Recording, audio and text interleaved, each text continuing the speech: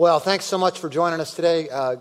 Guys, if you're here normally hanging out in the kids ministry, man, it's great to see you. Great to have you in here. What's really cool about that is that we get these awesome Grace sermon notes. We're going to start handing these out to the adults too. It only took me like 45 minutes to get the crayons open. So, if you're still working on that, I would recommend taking a little hand sanitizer, putting them on the top, and then biting them off. Okay, that's what I would recommend. But we're going to be testing you, and so parents, you're going to be held responsible for how well your children do on the quiz when it's all said and done, okay? So just get that out. We'll periodically be checking things off, and I would maybe even periodically, I'll probably forget, but I may even ask you occasionally to show me your picture that you are actually coloring in the moment. I will be preaching and coloring at the same time, which takes, extraordinary dexterity. Okay, so we're at it, right? Great to be with you guys together. Thanks so much for joining us. When I was in high school, every week I would patiently no, not patiently. That's not the right word. I would absolutely be in just complete excitement for the mailbox on Friday afternoon because Sports Illustrated would show up in the mailbox every Friday afternoon. I don't even think we know what weekly periodicals really are anymore. Did anybody else get Sports Illustrated as a kid? Yeah, or as a high school or as an adult or whatever. I loved it. I read every one. The May 16th, 1979 issue really had an effect on my life. I read an article about this event that had been dubbed the Iron Man. The Iron Man was a 2.4-mile swim, which, by the way, 2 weeks ago, as many of you heard, I got an opportunity to do this thing that I'd been thinking about for 42 years, all right? So, no, please, just stick with me on this. That's why I didn't really want to show this stuff. But it's a 2.4-mile swim, it's a 112-mile bike ride, and it's a 26.2-mile run, or whatever that guy was doing. Seriously, kids, look at him. Does he really look like he's running?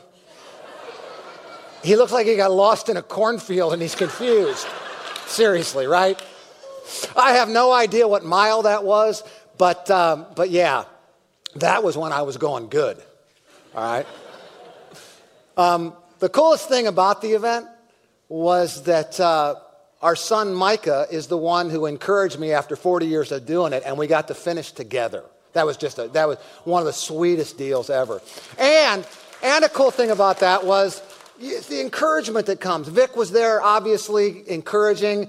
Muncie was where we did the event, and that was kind of the theme. Take that, Muncie. We're going to punch you in the face in a loving way. Right? And our whole family was there and providing encouragement. And I just realized something about a race like that or an event like that. Man, it takes so much encouragement. I had all these people who helped me train for it. I had a lot of you. One of the reasons I wanted to share it, not because, I feel like I need some accolade on this, but a lot of you guys were actually following us on the training and tracking app, and that was just cool. So, man, it was an awesome day. It was an awesome day. And I learned a lot. I learned a lot about encouragement. I learned that, man, I hate to take encouragement. Because I feel like, and maybe you're like this, I feel a little like when somebody has to encourage you, that kind of shows you're weak. How stupid is that, right? Encouragement is something we all desperately need in our lives. And I was also thinking about this. The Iron Man is something that is it's completely artificial. Right? You put yourself into suffering for me, some people do it there was a guy sitting in here last hour who's a professional triathlete who actually does an Ironman in 8 hours and 20 minutes. Mine was 13:30, so I'm really not on that level. Should we go back to the running picture? No, don't. Right? Right? But, here's the thing. It's an artificial suffering, right? I could have stopped at any moment, and as long as my self-esteem wasn't wrapped up in the Ironman, it wouldn't have mattered whatsoever, right? But life, right, as a follower of Jesus Christ and the world that we live in fact, Peter in 1 Peter talks about us as people living as exiles in a hostile world. And this world that we live in because of sin creates all kinds of brokenness, but it also creates all kinds of suffering and trial because of our faith, right? And so, man, in life, you don't have the opportunity just to stop, right? And you need the encouragement of the body and of Christ to keep going. And that's what Peter does in these verses here in this passage. We're in 1 Peter chapter 3. If you have your Bibles, open them up to verses 8 through 22. So just a hint, there is a little page, part of your page here that says, what passage are we in today? I think. Yes, book, chapter, and verse. 1 Peter chapter 3, verses 8 through 22. Okay? All right, you guys are rocking it. Good stuff. So, in this passage, and I'm going to read the whole thing, okay? And it's long. And oh, by the way, kids, we usually have 20-minute sermons or 25-minute sermons. Today's might be more like 50. No, but don't worry. It's going to be really exciting the whole way, okay? So here we go. Verse 8, chapter 3, 1 Peter. Finally, all of you have unity of mind, sympathy, brotherly love, a tender heart, and a humble mind. Don't repay evil for evil or reviling for reviling, but on the contrary, bless, for to this you were called, that you may obtain a blessing. For whoever desires to love life and see good days, let him keep his tongue from evil and his lips from speaking deceit. Let him turn away from evil and do good. Let him seek peace and pursue it. For the eyes of the Lord are on the righteous, and his ears are open to their prayer. But the face of the Lord is against those who do evil. Now, who is there to harm you if you are zealous for what is good? But even if you should suffer for righteousness' sake, you'll be blessed. Have no fear then, nor be troubled. But in your hearts, honor Christ the Lord as holy, always being prepared to make a defense to anyone who asks you for a reason for the hope that is in you. Yet do it with gentleness and respect, having a good conscience, so that when you're slandered, those who revile your good behavior in Christ may be put to shame. For it is better to suffer for doing good, if that should be God's will, than for doing evil. For Christ also suffered once for sins, the righteous for the unrighteous, that he might bring us to God, and being put to death in the flesh, but made alive in the Spirit, in which he went and proclaimed to the spirits in prison, because they formerly did not obey. When God's patience waited in the days of Noah while the ark was being prepared, in which a few, that's 8 persons, were brought safely through water. Baptism, which corresponds to this, now saves you. Not as removal of dirt from the body, but as an appeal to God for a good conscience through the resurrection of Jesus Christ, who has gone into heaven and is at the right hand of God, with angels and powers and authorities having been subjected to him.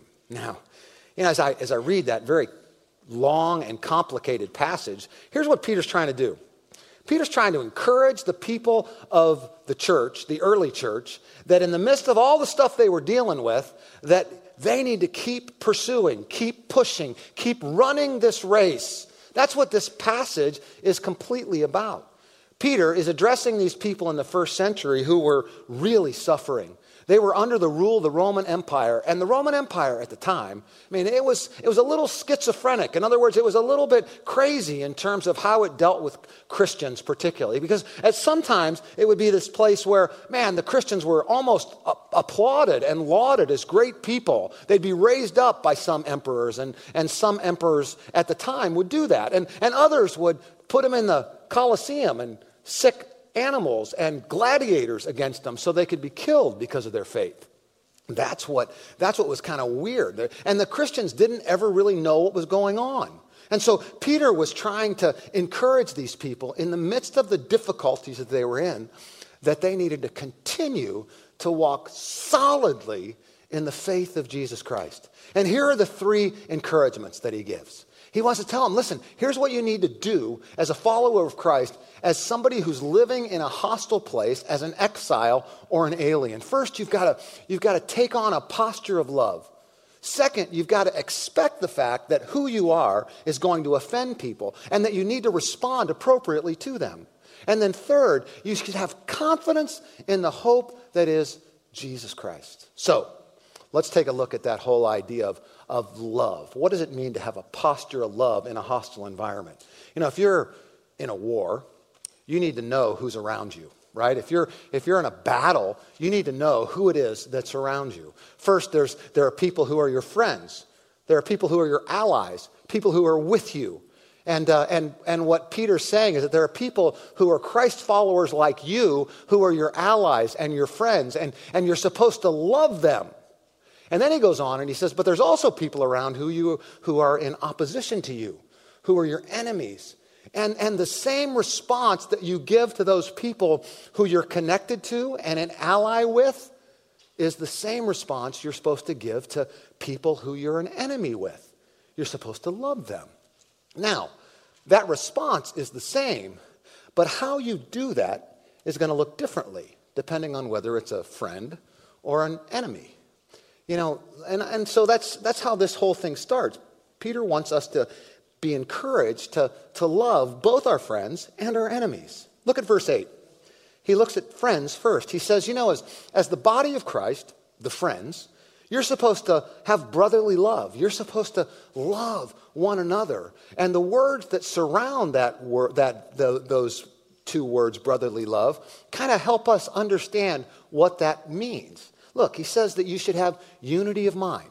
That doesn't mean that you agree on everything, but that means that when, as followers of Christ, you've got the same purpose and the same hope and the same desire, and when you do have a disagreement, you're still together under the bond of Christ. And that disagreement doesn't end up on social media with each of you fighting back and forth. I mean, that's the unity of the body. Have unity of mind together. Maybe even in disagreement, being able to agree to disagree under Christ. Now, secondly, it says that you're supposed to have sympathy for one another, care and concern for one another. I mean, that's what the body's about, to caring for one another, to bringing one another along. You know what's been interesting in the last 2 years? A lot of people have decided that church is insignificant and it doesn't really mean anything to them. And I understand that. A lot of people started coming to church when they were little kids, and it really didn't mean much to them, and it didn't really have any thought behind it. It became this kind of tradition that they felt like they were supposed to do, and they always felt like it was going to be something that was really meaningful in their life. And all of a sudden, after 2 years, they haven't really been involved, and they really didn't miss anything. And it wasn't any big deal not to be here. And it's kind of like, wait a minute, let me just remind you of a couple practical things. George Barna, in his survey, in his organization, which surveys the population on all kinds of different topics, says this is just practical. This isn't even biblical. This isn't even spiritual. This isn't even Jesus stuff. This is just some practical stuff. I mean, it all relates to Jesus, and it all relates to spiritual stuff, but you'll understand in a minute. There's some practical stuff about that. You know that people who attend church on a regular basis are much more likely to feel happy and satisfied with life. People who attend church on a regular basis have better relationships than people who don't. People who attend church on a regular basis, they have a tendency to heal much faster from illness and not get as sick in that illness. That's so interesting, isn't it? That just the fact that the God of the universe is part of this whole thing, right? But we're just talking practical here for a minute. You know, we're not talking about spiritual stuff. We're just second. But just the fact that we're together as the body of Christ, caring for one another, loving one another, coming alongside one another, man, that means something. And then you throw in the God of the universe part, and you really got something, right? I mean, we got to care for one another. We love one another. We come alongside one another. We do it with a tender heart and a humble mind, because that's what's required. And then he goes on and he says, okay, so now we as brothers and sisters in Christ, when we're living as aliens and in a hostile environment, when we're living in a world that is opposed to who we are, and every age, and every place in one way or another is opposed to who we are. I mean, we're not dying for our faith right now. We may someday, but we're not in that experience right now. That doesn't mean that it's not happening around the world. And in fact, in a few weeks, we'll be praying for the persecuted church around the world. But at this stage of the game, we're not living in the same kind of hostile environment that the people Peter was writing to are. And yet we still have the hostility of people who want to take what Christianity is and punch it down, and including us. So we have these enemies. We have these foes who are against us. And how do you approach somebody who's kind of opposed to you? I mean, I think there's a couple ways that people have a tendency, or a normal way that we do that. And, when we're living in the flesh, the way I kind of think about that is I can just ignore it. In other words, I can just say, this isn't really happening, and I'm just going to not deal with it, right? I'm going to push it down, and no matter how much people hurt me, or no matter how much people say bad things about me, I'm just going to kind of just push it down inside of me and not allow it to affect me. Let me just tell you just real quick, that's what counselors are for, right? That's why counseling is what it is, because we ignore stuff and push it down, and then there's an issue that we have to deal with. Secondly, you might do this. You might just kind of like get a bunch of your friends who think like you and act like you and love the things you love, and you just kind of circle the wagons. Maybe you move out to a complex someplace. Let me just remind you of something. Christians moving out to a complex together never works out good.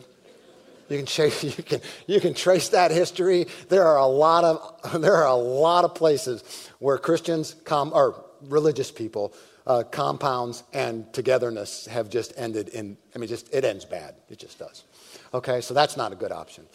And the third one is just the whole idea of, man, when somebody does something to me, what do I want to do?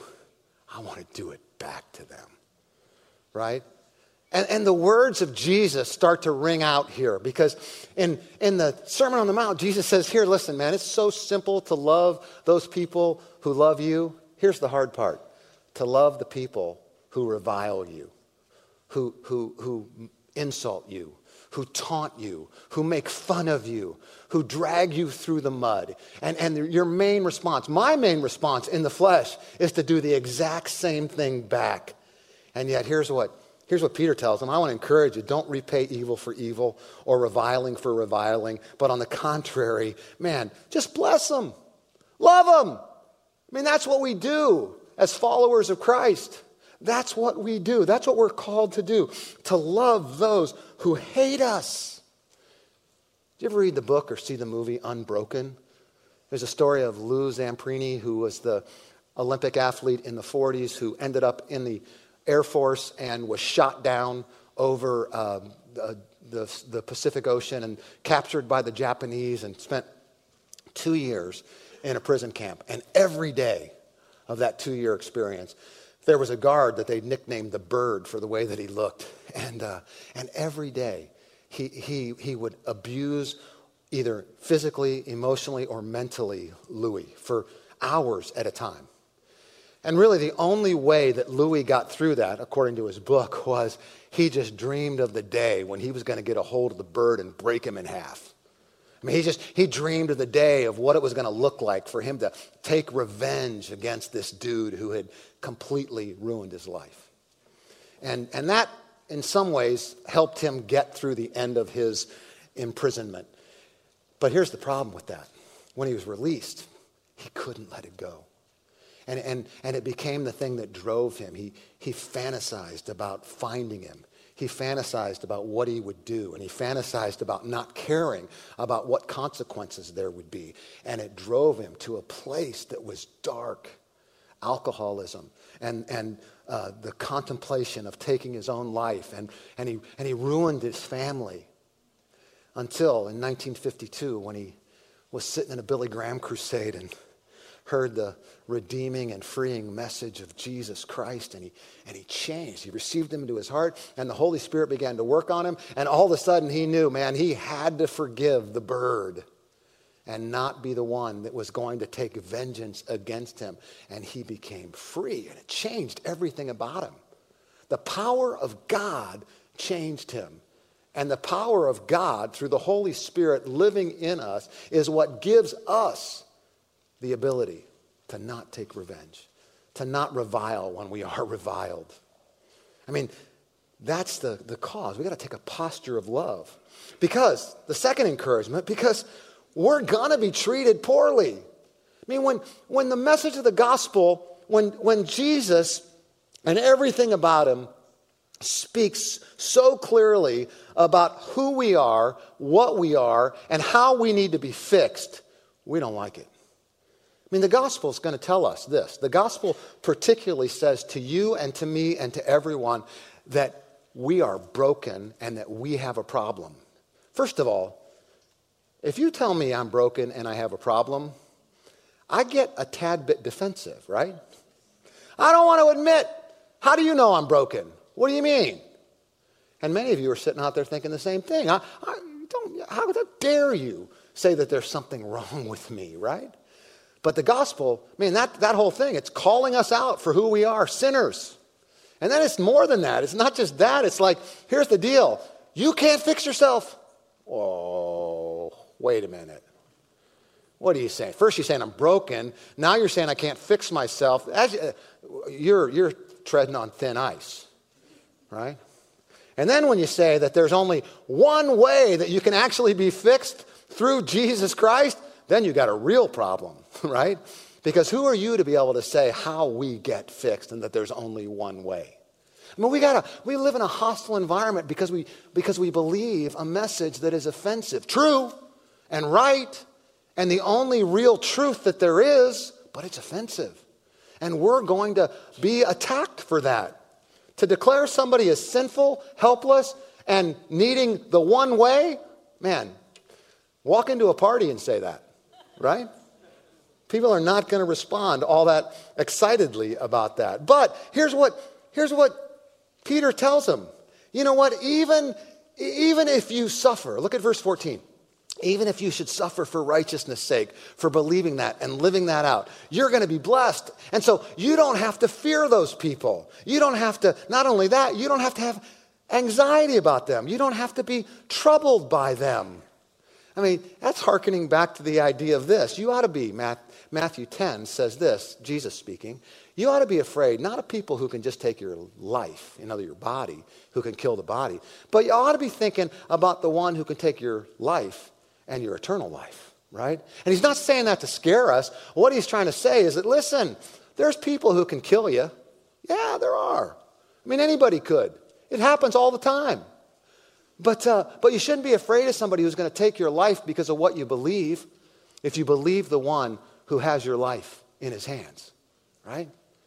He says this. He says not only that, he's probably thinking a little about his friend Paul and that letter that Paul wrote to the Corinthians in verse 5 of the first letter and chapter 5, verse 8 that says, to be absent from the body, which is what? Dead. Yeah. That's a nice way to say dead, right? To be absent from the body is to be what? Present with the Lord. Man, that's a good thing. That's not a bad thing. That's the best thing, actually. Right? It is. And so we got this going for us. And Peter's saying, I want you to remember that. And because you got this thing going for us, what are you supposed to do? You're supposed to be able to share that hope with anybody who sees the reality of it in your life. You ought to be prepared. Look at verse 15. Be prepared to make a defense to anyone who asks you for the reason, for the hope that is in you. Man, you've got to be living a life in the such that you are prepared to share the gospel when people are wondering about who you are and why you live the way you live. You got to be prepared to share the gospel when God sets forth the opportunity for you to be able to do that. Man, how good are you at that? How prepared are you at that? How ready are you to give that answer of hope to people? I mean, it's about knowing how to respond to somebody, but it's also about being prepared in every way, being intentional to experience the opportunities that God puts forth before you and then take advantage of them. Are you prepared? Are you intentional? Are you strategic? Last week, after the service, Vicki and I went down to Rose Redmond, and we were walking along the walking path there, and we came to this, you know where the new playground, if you've ever been down there, they've gotten this relatively new kind of cool playground, and just right next to the walking trail by the playground, there's this I guess it's not a memorial because they're not dead and they're still doing the stuff they do, but it's more like a tribute to the Literacy Council. It's really cool. I mean, there's this statue. I mean, kids are running, and I don't know why they're running with the Literacy Council. It'd be more like they should be reading, but they're running. They may have been reading. I just thought they were running. I don't know. But anyway, they've got this thing going, and then so we're kind of looking at it, and it's nicely landscaped. And on the corner of the landscaping, there's this little plaque. And maybe you've seen it, and you've thought the same thing. Why is John 14:6 right there? You know, that I am the way, the truth, and the life, that no one comes to the Father except through me. Why is that there? I mean, it's cool, and, it's Tyler, and so, maybe that's part of it, but it just seemed kind of strange. And then as I was looking at it, Vicki was kind of standing next to me, and then there was this guy standing next to me on this side. And, we were all kind of sitting there together. He was obviously reading it, and I was reading it, and I was like going, what is this about, And then Vicki and I continued our walk, and, only like my wife Vicki can say to me, so why do you think it is that if you would have been on a mission trip somewhere, and you came upon a Bible verse on the ground, and there was some guy looking at it, you would have said something like, hey, what does that Bible verse mean to you, right? But why is it that when you're in Tyler, you would never think about asking a question like that to somebody who was looking at a Bible verse intently? Why didn't you say, she didn't say that. No, because she was not accusing. She was saying this about both of us. She was saying, why is it that when we're in Tyler, kind of living our life, doing our thing, we just don't really think about it? But if we were in, Macedonia or in Azerbaijan or in China somewhere, and we'd been like praying about how you share the gospel with anybody you see, and all these things, everything we'd see would be an opportunity. And why? Because I wasn't prepared. I mean, I was prepared in the sense that I could have easily talked about the gospel. I know how to talk about the gospel. I do it all the time, right? I mean, you guys are sick to death of it at times. I do it all the time. It's not like I don't know what to say, but I wasn't prepared to give an answer. Why? Because I hadn't thought through it. I was in my own deal. And you know what? We're supposed to be intentional. Not just when you're overseas or on a mission trip in New York City. You're supposed to be intentional all the time. That was an opportunity. I mean, I don't know what would have happened, but it was an opportunity for me to say, what's going on? What'd you think? Is there some way I can help answer a question about who this Jesus is?